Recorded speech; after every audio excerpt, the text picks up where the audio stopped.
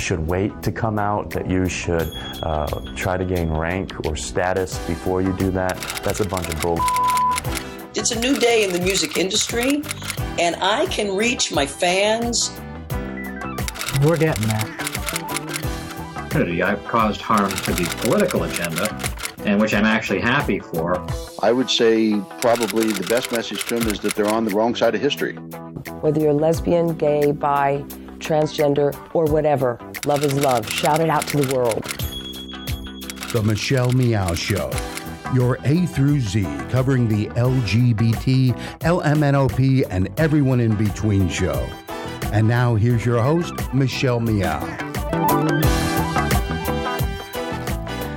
Welcome. Thank you so much for joining me here. I'm so excited and happy to be in the studio and actually producing shows and not replaying shows for you. So I hope that this stays consistent so long as I can continue waking up and not have to, be so busy and bogged down with San Francisco Pride. I still haven't made up my mind yet if I want to continue for another year. Certainly, there have been a lot of discussions about staying on as a woman of color, a queer woman of color, a non-conforming woman of color as its board president, and kind of using the platform to talk about issues that impact our community. So I'm gonna sleep on it, but I'm gonna talk about other issues that impact our community. And I still have until August to decide. If you have thoughts around it, you certainly can reach out to me by heading to my website, michellemeow.com.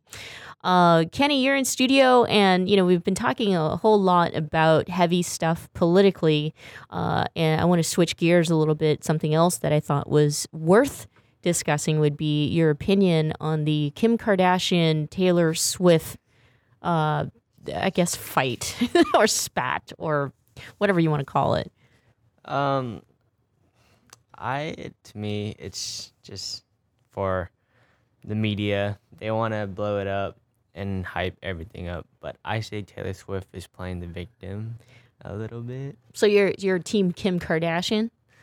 Yeah, I guess. I mean, she has proof that Taylor, had approval from, of George. Kanye's infamous line, or I don't even want to say his lines on the show. It's just really would be reducing down the intelligence level of what we talk about here. But at the same time, I wanted to get your opinion because, this is very important. This whole thing about social media and what we say, what we do, and with Kim pretty much capturing that conversation and recording it, I have a problem with that. How do you feel about privacy? I mean, does privacy matter to you as much as it matters to me? You're a lot younger than me, and it feels that social media has really taken a little bit of your privacy, and you might be okay with that. Yeah, I do like my privacy. It's, I like to keep stuff to myself. I guess I'm asking you, how would you feel if somebody taped a conversation you were having and posted it on Snapchat and happened to have millions of followers? Without my consent, yeah, I'd be kind of just, yo, what are you doing? Well, it's nice to know that millennials still think about privacy. But speaking of social media, our guest today is definitely has been very vocal about some of the issues that impact our community from a political point of view, from from the racial issues that we face, and has been very successful in using that platform to talk about these issues and make it go viral. So, thank God he's not using it for the same reason as Kim Kardashian. He certainly is a hero in my book. And so let's get today's program started. Today's show is brought to you by Pacific Fertility Center. When life needs a little encouragement, Pacific Fertility Center will be right by your side. Visit pacificfertilitycenter.com. Our guest today is Rainier Maningding, and he is the creator of The Love Life of an Asian Guy. Some of you, if you are recently turned on to his work, will know him because of the shares or a photo that he shared that went viral, and that was a photo of a young African American woman who looked peaceful, and she's surrounded by police officers who look like they were going to war with all this military gear. And so I think that photo spoke volumes of just what we're facing here in this country. So let's welcome Rainier to the program. Rainier, thank you so much for being with us. Thank you for inviting me. Love your work, which all of it is a discussion of race relationships, politics, decolonization, Asian American and people of color identities. And I just, every time you post something, I get so excited about it. Let's talk about that photo, though, that many of us can't get that image out of our minds. And if you thought that it was going to go as viral as it did. You know, when I saw it, you know, I'm a photographer, so I immediately saw it for sort of its photographic value, and I was like, wow, you know, it's a really beautiful photo. And I sort of took a look at it, and I was moved because it was so symbolic of the way that not only race relations are like in America, but the commentary on police brutality and the commentary on Black Lives Matter, and just this image of this woman in the summer dress, you know, the summer dress that doesn't have pockets, that she can't conceal anything. She's obviously not a threat to anybody. All of her possessions she's holding in her hand. And you have these two men in riot gear. I mean, they look like they're ready to go ahead and, you know, go to war, like you were saying. And she just seemed so calm. And it was almost as if this expression on her face was, you know, I knew that this was going to happen because this is what America is like. Mm-hmm. It was, I felt like it was just this ultimate thesis statement of police brutality and the relationship between police and Black communities. Mm-hmm. It's interesting that, you know, even during today's time and now that we have access to things like social media that can create, you can spread truth if you want to spread truth from a viral level and reaching like millions of people without actually having to get the permission of, something like an old media tradition like TV, right? It used to have to be that way. You had to beg the radio station or the television station to share your story. Now we have access to these things on our own, but at the same time, what's interesting to me would be that it seems split. It seems the country is divided on this issue of police and its treatment and relationship with people of color, especially the Black community. What are your thoughts in that, you know, you see several hundred and thousands of comments and likes and dislikes in your posts, and that, you know, are people really that divided? Do they really not see that the police, in fact, does target, harass, and profile the Black community? You know, the thing about social media, and as far as it being a platform for politics and discussions on race relations, is that sort of the overall question that I've always had was, you know, are race relations in America getting any better or are they getting any worse? And is it just because social media has allowed us to see this, you know, right in front of our eyes because people are tweeting about it every single day? Or have we always been this racist? Have we always been this bad? Mm-hmm. But then again, I think it's also a great opportunity because you'll have a lot of people who would have never had this opportunity to talk to people of color on social media and ask questions that you want to ask. Because before, it was like, okay, well, you know, if I just so happen to have a friend who's Black who is open to talking to me about these things, then maybe if I'm comfortable, I can ask him these questions. Now it's like, you know, someone will respond to your racist retweet and correct you. So in some ways, you know, it can amplify people's bigotry, and in other cases, it can water it down and, you know, perhaps educate them. So it just, I guess it really depends on whether or not you're more optimistic about it or whether you're more pessimistic. I tend to think that the more I read on social media, the more pessimistic and negative I become, because then I get so angry that people are actually saying these things. But maybe for you kind of deal with the trolling much better than us standard humans do. I don't. Yeah, right. I mean, the trolls, they're out there and they're really ugly, and that's kind of what they do all day long. And it's not even like, yeah, who knows what the truth is behind the mask that they wear. But how do you handle trolls? I think that is probably the one thing that makes social media really just it's making a lot of people shy away from the platform just in general. I mean, for me, I legitimately have like chest pains after I'm on my Facebook page for a while because some of the stuff that you read is horrible. I mean, I have a group of moderators on my page who help me sort through the comments and make sure that any of the really racist ones are removed so we can foster a positive community. And one of the women, she's a black woman, and at the time she was still pregnant, and this kid, who was probably, the size of my thumb, was like 14 years old, was calling her the N-word and saying that he wishes her baby would die. Mm. And so I think for a lot of people, for a lot of marginalized people, especially for women of color, especially for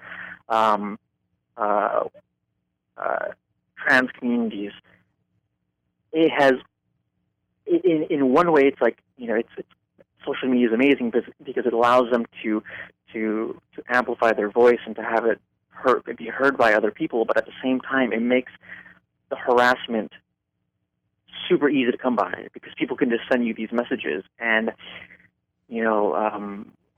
women of color, especially on my page, they get it all the time from these just random people who aren't even a part of my page. Ugh. And so for me personally, I've sort of developed a thick skin and I can handle the trolls, but at the same time, I'm a straight cis Asian male. Like, you can only hurt me so much.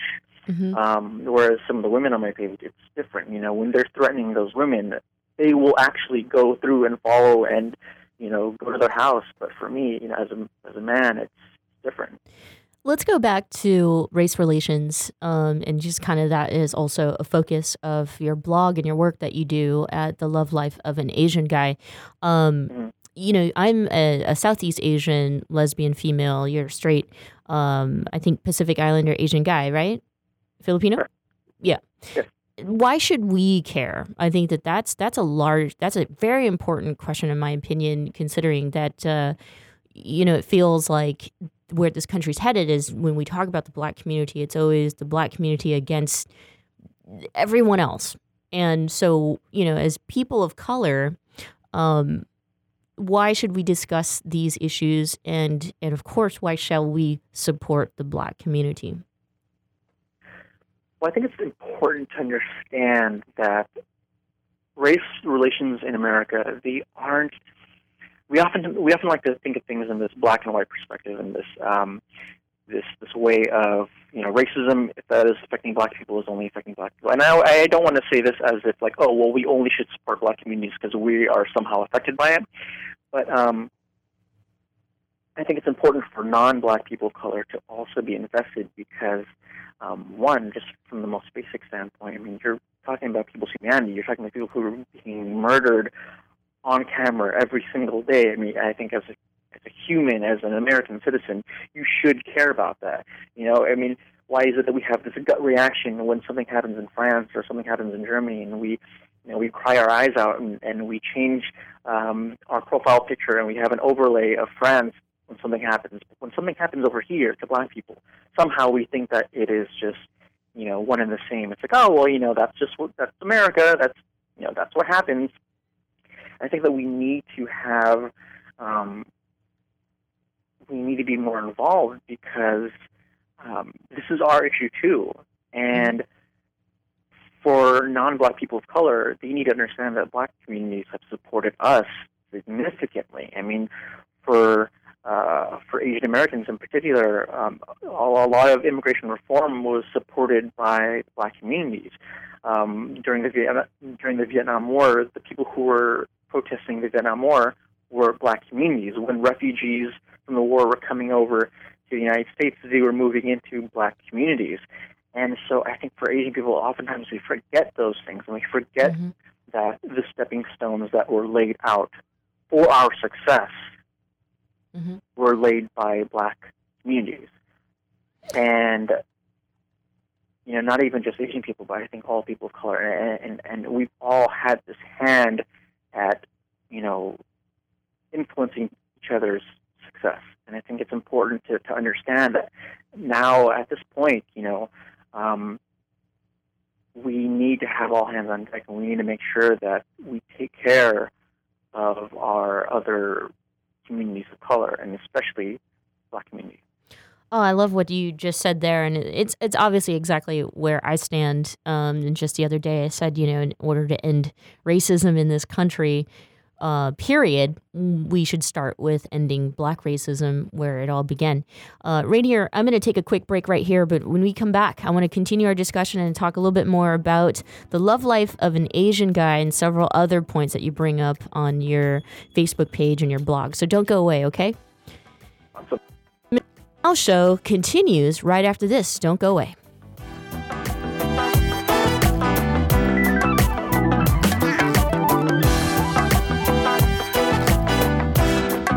You're listening to the Progressive Voices channel on TuneIn. Please help us grow. Tell your friends to tune in to Progressive Voices. Find out more at progressivevoices.com.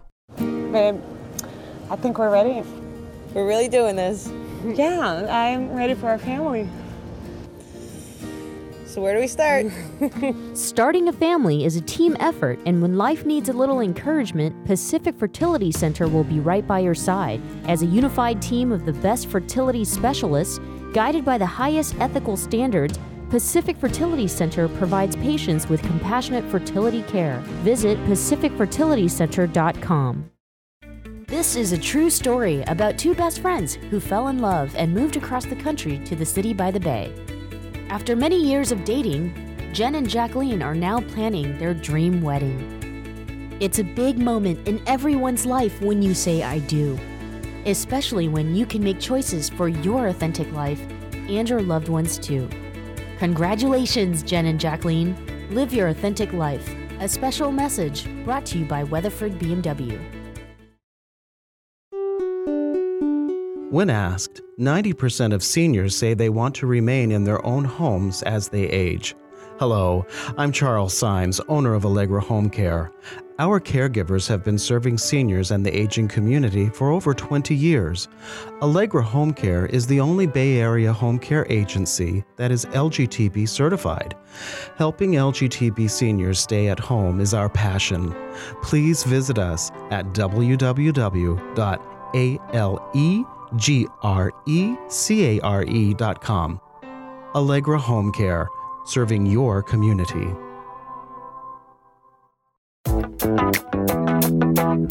And now, back to the Michelle Meow Show. Welcome back. Thanks so much for joining me here. We've got a fascinating and exciting guest, Rainier Maningding, who is the creator of The Love Life of an Asian Guy. You should absolutely follow him. I love all of his posts and everything that he has to say. So Rainier, I wanted to ask you this, this question, and it's very vague, and I think that you would have, some great things to say about it, but, people oftentimes, especially right now as we're discussing race relations, will say, how am I being racist? And so, I find a lot of people completely unaware when we're talking about racism. It's almost as if it's just comes out as natural as it is to stick your keys in your ignition to turn on your car. What are your thoughts? What is racism today? How can people be a racist and not even know it? Well, I think a lot of, I guess you can sort of divide into a number of categories. I like to section up into two different parts. So one of them would be sort of known racism that everyone understands is problematic. You're not supposed to say the N-word. You're not supposed to talk like Donald Trump. Mm-hmm. And then there are other forms of racism that I feel like, in one way, I feel like it's a lack of education, but other time I feel like it's it's either laziness, because we've had these discussions such as cultural appropriation, why you shouldn't wear an indigenous headdress, or why you shouldn't pull your eyes back and try to mock, Asian facial features. And so I think for racism, it's on that second level where it's, I feel like it's a little bit deeper, and it's not, it goes beyond just an insult that you can hurl at someone. This type of racism, it perpetuates more than just stereotypes. It perpetuates ideologies, and it perpetuates environments that can have real effects on people. So, for example, if you are talking about this idea that, say, for example, Asian people are the model minority, and you're talking about this idea of Asian people as being unanimously smart and rich and successful and whatnot, that could be racist, and that is racist, because what you end up doing is you start to minimize and you start to shine a spotlight on sort of the quote successful Asians, but you ignore all the ones who are not. And you start to realize that there are a lot more impoverished Asians, or Asians who are disabled, or Asians who who are homeless, that you are now ignoring because you chose to see them in this sort of model minority light. Or if you're talking about Black communities, by painting them as either the athlete or as the gangster, you're also marginalizing voices and opinions and experiences of Black folks who are trans, or Black folks who are into science, and it has these lasting effects to the point where those people of color start to internalize that, and they start to, it has unbelievable effects on their life. Like you always hear about these stories of Black men who are unbelievably gifted students, but they never have that encouragement from their teachers, from their white teachers, because they always peg them as, oh, you're going to be an athlete, but you're not going to be smart.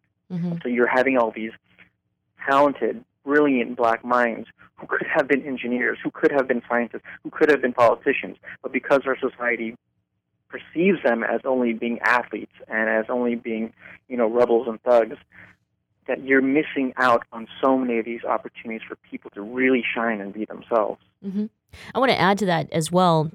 Oftentimes we'll find white liberal activists who want to use the platform to discuss, just their own opinions and their judgments and their discussions surrounding race relations. And I can't stress enough in which I think that now would be a good time to allow for the Black community, for people of color, for all of us to speak our minds. And there's this, not that to say that that's racism in itself, but it can come off as racist if you just won't allow for us to talk and give us the platform to do that, which I find it happens in social media as well.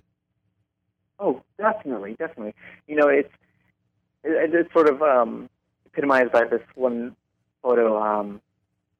It went viral. It was this white woman who took a photo of herself, and she was from a very popular news site. She said, "Hey, look at me at the boardroom meeting with all the editors.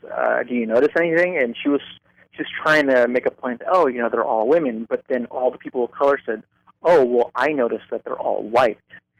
And so I think you often have that problem where white people who feel like, oh, I get it, I understand racism, so let me go ahead and talk about this stuff and let me start this conversation.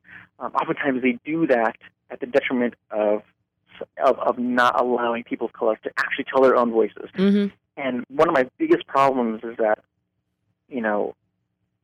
we've all seen this, I don't even want to say trend, but news media reporting on racism and race relations. Like, there's no tomorrow, you know. I mean, it is the special of the day for them, you know, because it gets a lot of traffic.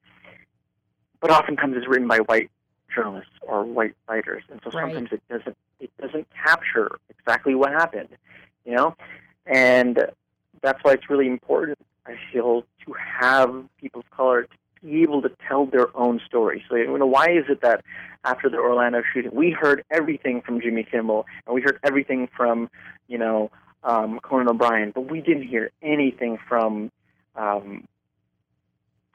black and brown gay men and the LGBT community? Like, why isn't it that we didn't hear from them? How come they weren't the voice at the very, very front? Right. And that is something that I think is, you know, for white people and even just non-white people, I think we need to understand that, and we need to make sure we leave room for those people to be able to tell their own stories. Right. Thank you. Thank you so much for saying that. We're speaking with Rainier Maningding, who is the creator and founder of The Love Life of an Asian Guy. Follow him at the LLAG. Rainier, as we're winding down on time, I know that you also discuss pop culture on your blog and your page as well. And so I thought we would end our conversation in kind of touching on a couple things. I started the show off by asking my young nephew, who's also my producer, his thoughts on the Kim Kardashian, Taylor Swift thing. I think that there's some truth to what is happening between the two, and that is what Taylor Swift stands for. It's kind of almost like this idea that someone like Taylor Swift, as perfect as she looks, could never do anything wrong.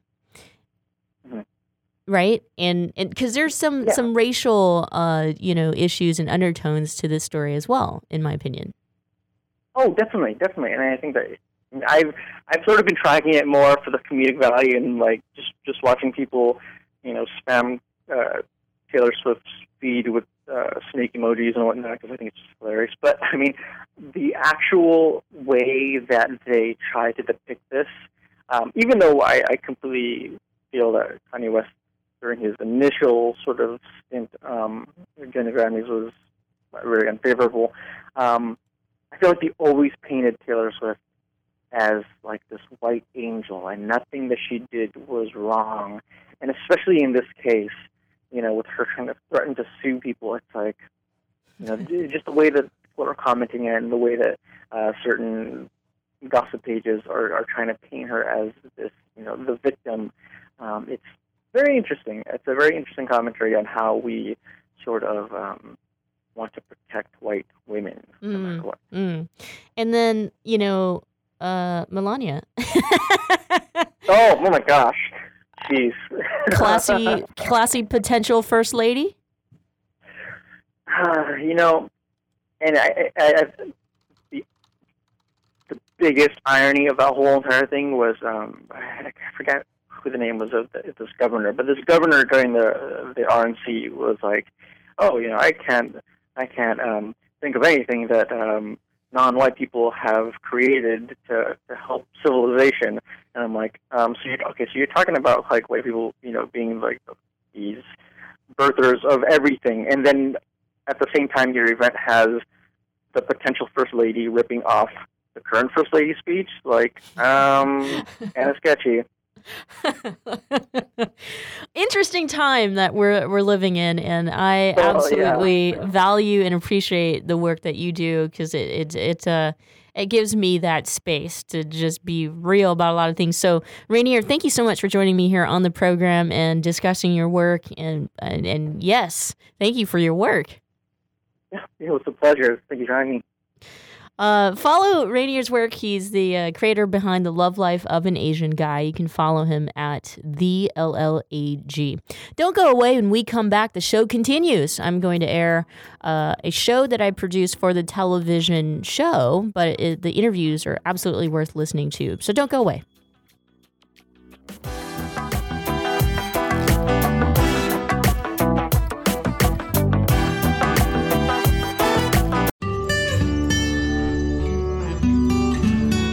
The The spotlight on success and achievement goes to LGBTQI members of the Bay Area who have demonstrated an incredible amount of success. We're very proud to announce that this month's spotlight on success and achievement is Rick Welts. Well, it's been an unbelievable stretch of time, obviously. Everything the Warriors have gone through this season, really a magical season that ended in a championship. And now to top it off a week later with the opportunity to participate in the Pride Parade in San Francisco, it's a pretty wonderful time. You know, it's been a journey, right? We're all on our own personal journeys, and the last 4 years has been a remarkable part of my life, but it's definitely a part of my life. You know, the decisions I made 4 years ago to come out in the way that I did, obviously, you know, I had decided I was signing up for something going forward and being part of the discussion. And, you know, I welcome that. And this is, you know, for me, a real honor to be participating in this way. And I guess in some ways it will be a demonstration of how far professional sports has come in a very short period of time. Not as far as our society has come, so I think we have a lot to celebrate.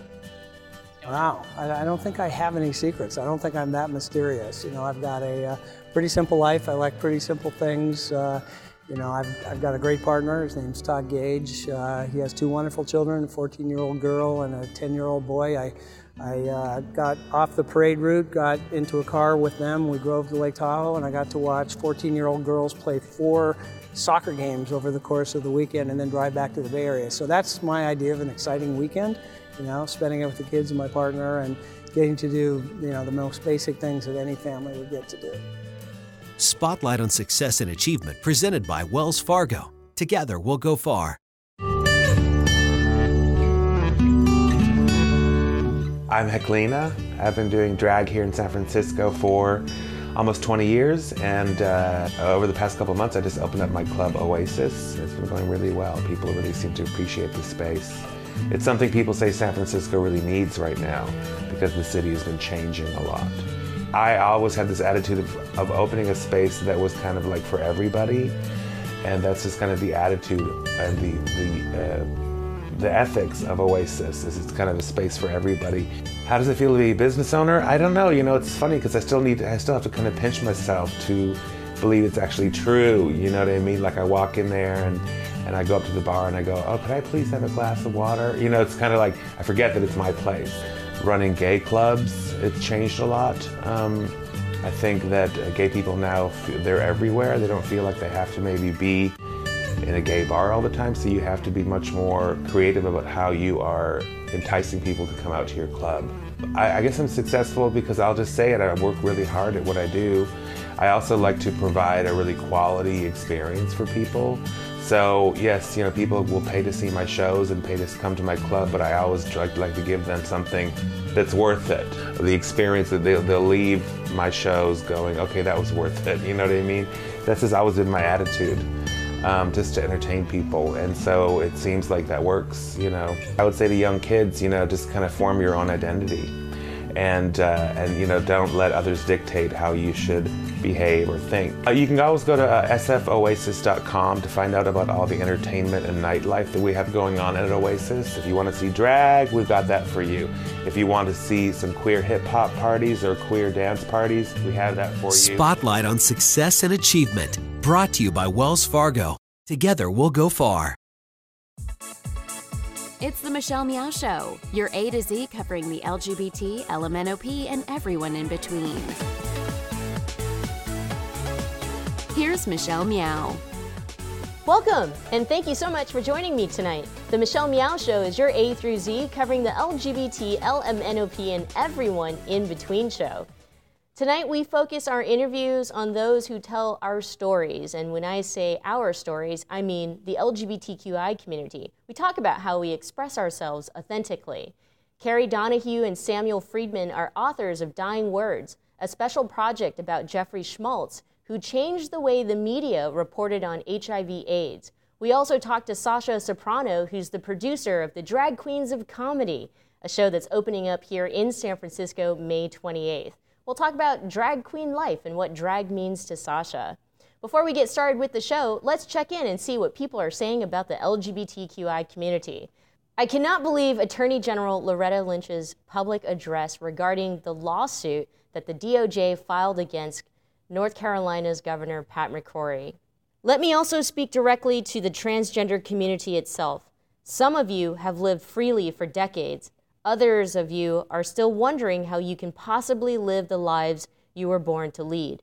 But no matter how isolated or scared you may feel today, the Department of Justice and the entire Obama administration wants you to know that we see you, we stand with you, and we will do everything we can to protect you going forward. Please know that history is on your side.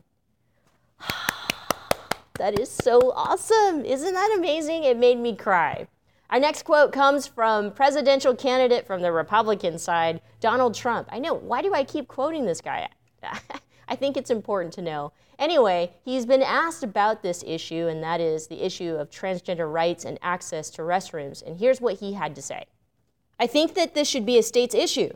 It's become a huge story, and yet it affects everybody has to be protected, but it's a tiny, tiny portion of the population, and it's become a massive story.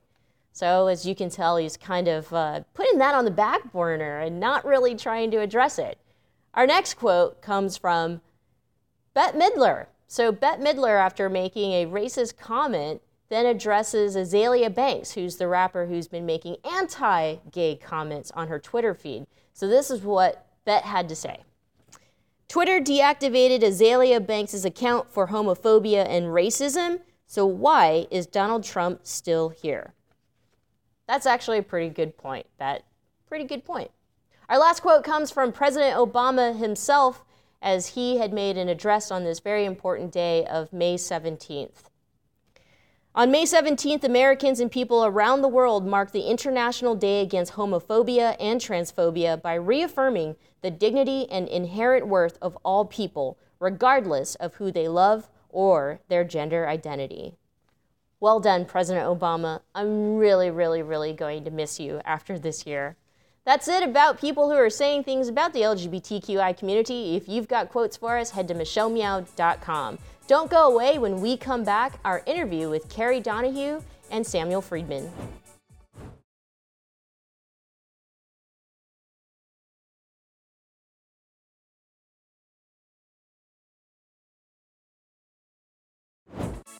Thank you so much for joining me tonight. Welcome back. Our interviews tonight is with Carrie Donahue and Samuel Friedman, who are authors of a special project called Dying Words. It's a story about Jeffrey Schmaltz, who was a New York Times editor who helped change the way HIV/AIDS has been reported in the media. Let's get to the interview. You were just at the GLBT Historical Society telling the story of Jeffrey Schmaltz. Thank you, first and foremost, for the book, the project that you put together, Dying Words, and the story of Jeffrey Schmaltz.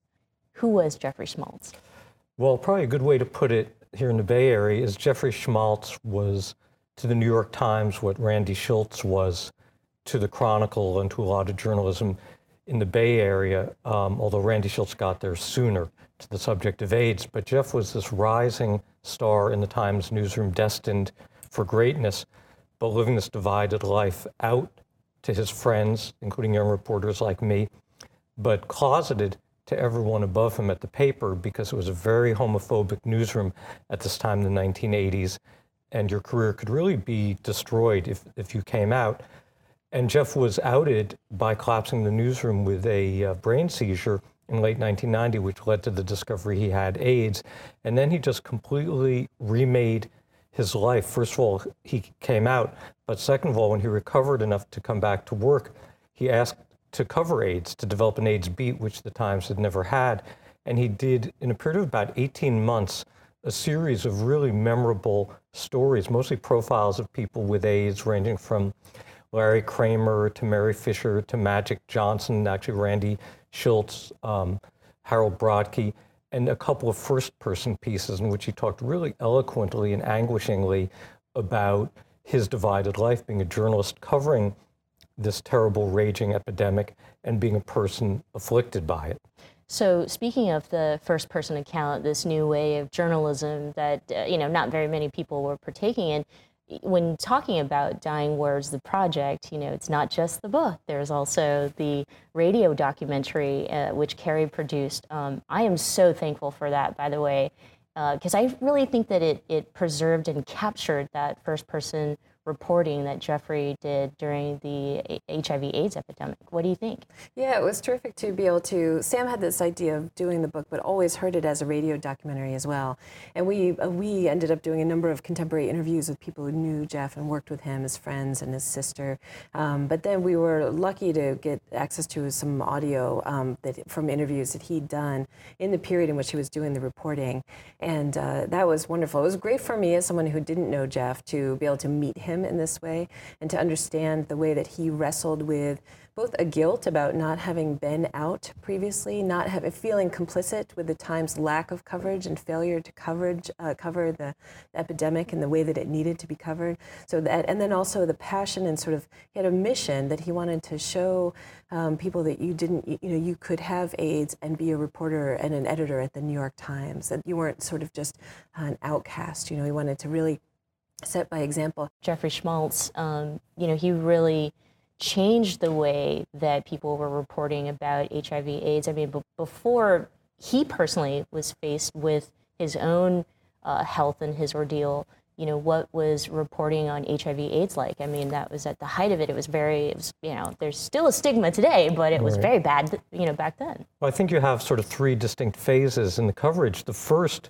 reprehensibly, is when the mainstream media really doesn't cover AIDS, when it's basically gay and lesbian papers, The Advocate in the Bay Area, the New York Native, the Washington Blade, they're doing the coverage, but the mainstream news organizations are pretty much ignoring AIDS because it's seen as the stigmatized disease of others.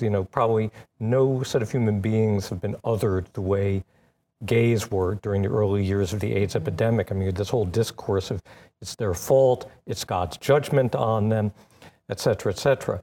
And unfortunately, that led to a lot of passivity in the mainstream media.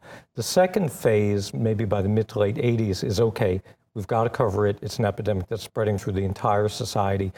And then it's covered either as a medical story, the search for a cure, drug trials, or a political story, especially in the 92 election when Bill Clinton begins to make it part of a campaign issue. And Jeff really typifies the third phase, which is this is a story about human existence. This is a story about individuals who are struggling against a disease. I know that in the book and also in the documentary, it was mentioned that an organization like ACT UP and many AIDS activists were critical of even the New York Times and their reporting of HIV/AIDS. Do you think that after Jeffrey changed the way that he was talking about HIV/AIDS, do you think that also changed ACT UP's relationship with New York Times and kind of how they felt about the media? Jeff felt really torn between his devotion to the Times and its, traditionalist standards, and the call to be an advocate, and the tremendous amount of criticism he got from ACT UP. A lot of people in ACT UP thought that Jeff wasn't pushing hard enough, that that he was too much of a company man. So ACT UP's pressure on the Times continued even into and beyond Jeff's time covering AIDS. Don't go away. When we come back, we'll continue our interview with Carrie Donahue and Samuel Friedman.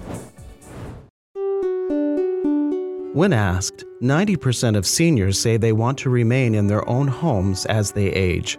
Hello, I'm Charles Symes, owner of Allegra Home Care. Our caregivers have been serving seniors and the aging community for over 20 years. Allegra Home Care is the only Bay Area home care agency that is LGTB certified. Helping LGTB seniors stay at home is our passion. Please visit us at www.alegrecare.com. Allegra Home Care, serving your community.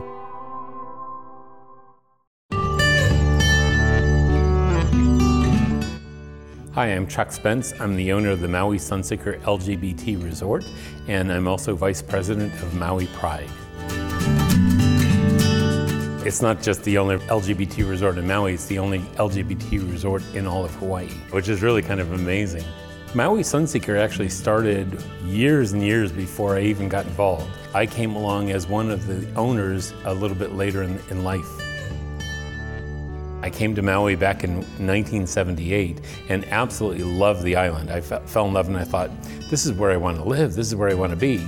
And so from 1978 until 2008, I finally came alive with the dream and bought the Maui Sunseeker because I realized that this would be the next step in my life. And thought that this would be an ideal situation because I could do something that was my own business rather than making money for other people. It's important to have a place where, you know, you can feel comfortable about yourself, you can feel loved, and you can feel welcome by everybody. And I think that that's the ambiance that we try to create. And that's the message that we try to deliver in all of our ads and trying to bring people to Maui is that, you know, we're not just an experience on Maui, we're an experience of Maui. When you think back years ago, how closeted we used to be, and you think about how suppressed we were back then to how open and accepting we are now. And it's a good progression for society. It's good that people are not just, you know, tolerating, but appreciating diversity. And that's the message, is that we really need to make sure that people appreciate diversity. I think that whoever you are, follow your passion. Follow what you believe in. Follow whether it leads you down a path of art or whether it leads you down a path of business or, you know, some other aspect of internet creativity. Follow that and just be passionate about what you do. Spotlight on Success and Achievement is brought to you by Wells Fargo. Together, we'll go far.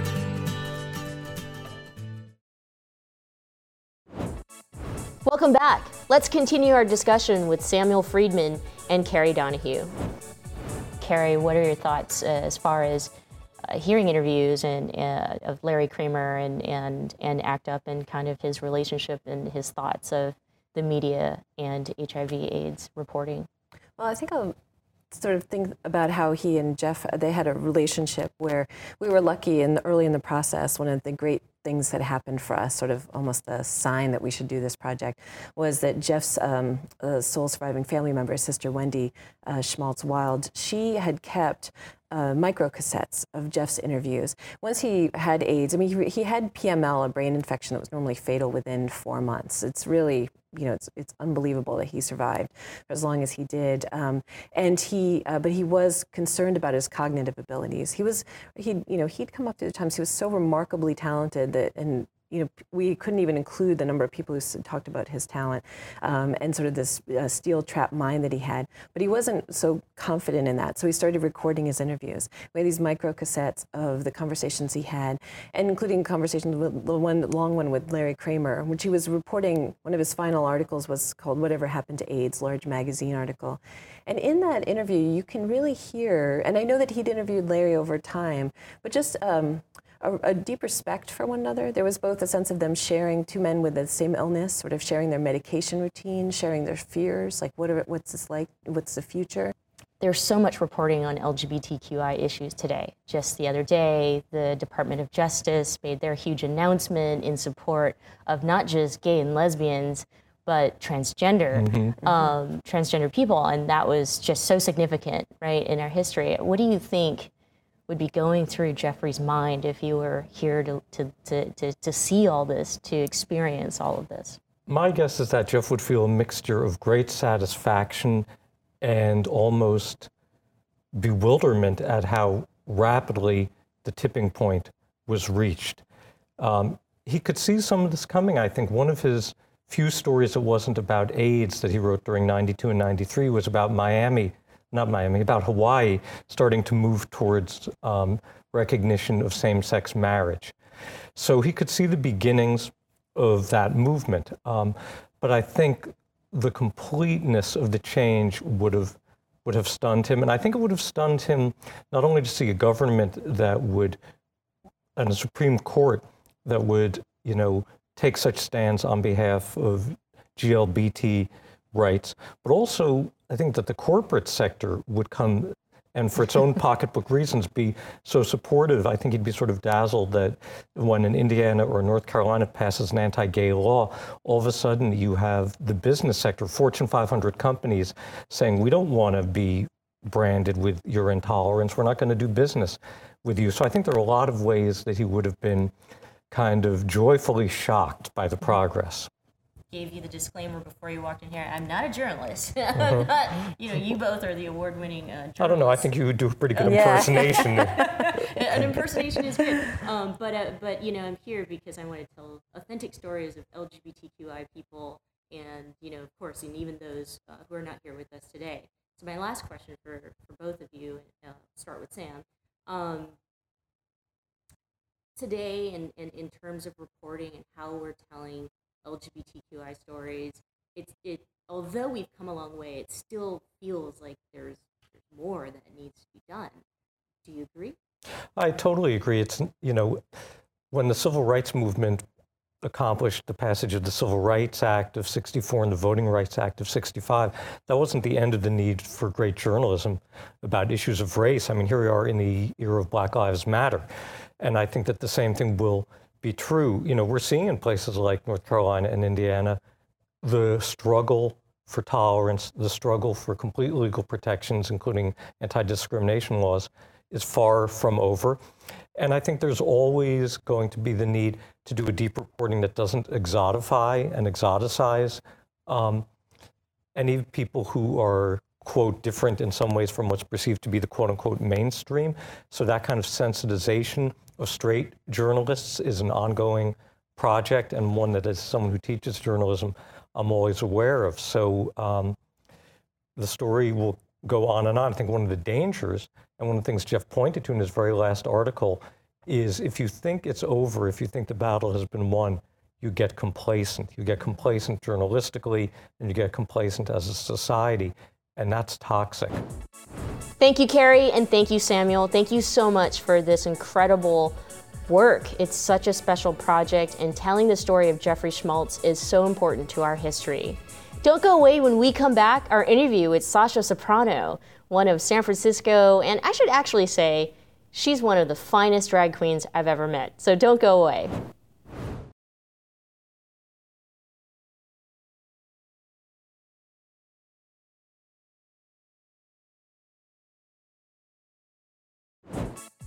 Welcome back. Our next interview is with drag queen Sasha Soprano. We'll talk about what drag means to Sasha, and also we'll touch on drag being an expression and a form of art. Let's get to the interview. So before we talk about Drag Queens of Comedy, which you've been producing for 4 years now, yes, congratulations. Thank you. I want to talk about you and, talk about how long you've been doing drag and what drag means to you. Yeah, well, lucky for you, I love talking about myself, so this is going to be a very easy interview. Yeah, so how long have you been doing drag? I started drag, I think in 2007. I did Heckelina's Tranny Shack Star Search. And wow. I just remember it was like the biggest thing I could think of for, God, I think I wanted to do it ever since I had first seen it on YouTube. I was like, I have to do that. So I did her show. What was the interest or the inspiration there? Well, I grew up on Castro Street. So I'd seen, every Halloween, my mother would take us, would walk us around or drive us through to see all these, she would call them Barbie dolls with mustaches, because back then that was a thing. You'd do your full drag, but you'd have your little mustache. But I was just so intrigued by all of these, drag queens. Never knew you could do it professionally. I had no idea that was, for some, a career. But yeah, that's what interested me from the beginning. That's awesome. My mother's fault. I love that story, and yeah. I love how your mom's involved in that. Drag means so much to a lot of people, and I always find that the definition ranges. Like, everybody has a different definition of what drag means to them. So I wanted to ask you, personally, what is drag to you? For some, it's an expression, it's art. What is it to you? First off, I don't even define. I feel like the people that define drag and be like, oh no, it's this, that's all they really have is that it just doesn't. Drag could be anything you want. I don't focus on, there's some people that'll be like, the pageant girls, that's not drag, over to the, kind of scary monster, esque drag, or there's so many different ones that there's too much time to waste on talking about who's not doing drag. Perhaps for me, I would rather see who's doing the business of drag correctly, because there's always a formula to figure out, and whether or not you're doing it correctly that way. We have a lot of viewers who are not necessarily from the LGBTQI community. What does that mean, in terms of like the business of drag? Because I've been hearing a little bit of conversations and some conflict that may have arisen out of people's perception of what drag should be. Yeah. Well, so, some of the most successful shows are anti-drag, that are drag. So Hekalina's Tranny Shack, she built herself an empire on being the not drag, which I find, watching her on YouTube when I was back in college and everything just after that was just exciting to me because it was different. I've never really clicked with the pageant girls because San Francisco doesn't really have that much of a pageant system or anything. You go to the South, it's like pageant. So it's all different on where you are, but the business of drag is, for me, it's basically giving people what they want. And so for me creating, what I did, which is Drag Queens of Comedy, I looked up to Lady Bunny, who had Wigstock, and it was just this epic, huge, festival, which is it was giant and it ran for so long. Hekalina, Peaches Christ with Midnight Mass, and everyone had these larger than life kind of totally different. None of them stole from each other. No, it was so different. You had all these different, I was like, okay, well, how do I fit into this with what I'm gonna do? And it started with me. I actually did a pageant, because when you start doing drag for the first time, it's basically everyone's telling you, oh, you have to do this, you have to do this, and you're little, and you're just like, okay, fine, I'll do it. So I did the Miss Gay SF pageant for the Imperials, and I didn't win at all. I didn't even come close, because I went on to do my talent, and I basically just did stand-up comedy. I went in with a number I was going to do, but then I was like, I don't, I'm not a dancer. I'm 6'3" as a guy with 200 pounds. I was like, I don't think I'm going to be as light on my feet as some of these ladies. So I just said, oh, just give me a microphone. And I basically just read the entire house down. I was like, thank you so much for inviting me to, this. Everything out of my mouth was offensive and rude, which they didn't appreciate. But then my table of friends said, this is it. This is what you got to do. This is it. Comedy. You're a comedian. Yeah. Well, some people would just say, no, he's just rude and just mean, and they're probably right. But if you formulate being mean and rude all together and you take time writing it, yeah, I guess you're a comedian. So Drag Queens of Comedy, is that just a lot of really talented drag queens who do a great skit and also have a foul mouth? Yeah, about 90% of them are, yes. The other 10 is just really good PR. The whole, this environment of being politically correct, it's kind of a thing right now, it's right? Kind of boring. How do you navigate that? And I don't navigate it. I just go right through it. I was like, I don't have time for this. Because, it's all about intention. If you intend to go out and hurt somebody and you do that, well, then that's a bit different than if you're trying to make fun of that action of someone actually thinking like that. There's so much things that I personally think laughing is is the cure-all for everything. If I ever have a bad day, if I'm ever having something, I want to watch a funny movie. It's just how people deal with it. But I've had people, get upset with my show or get upset with my set or anything like that, and they'll let me know. And I'm like, well, just I don't intend to hurt anyone, and so none of the rest of the cast. But it's just you have to be able to laugh at yourself to move forward. Not everything's going to be perfect in life. Not everything, even what we say. So how do we get tickets to Drag Queens of Comedy? Tickets, you're going to go on to www.dqoc.com, and it will have the ticketing link right up on there, and you'll just be able to go ahead and find your tickets. Awesome. Yeah. Well, that's great. Sasha, thank you so much for coming by. No, thank you so much. I appreciate it. Thank you, Sasha. Thanks for dropping by the show. Congratulations on all of your success. Don't forget to get your tickets now. There's only 2 shows on one day, and that's May 28th. Don't go away. When we come back, final thoughts.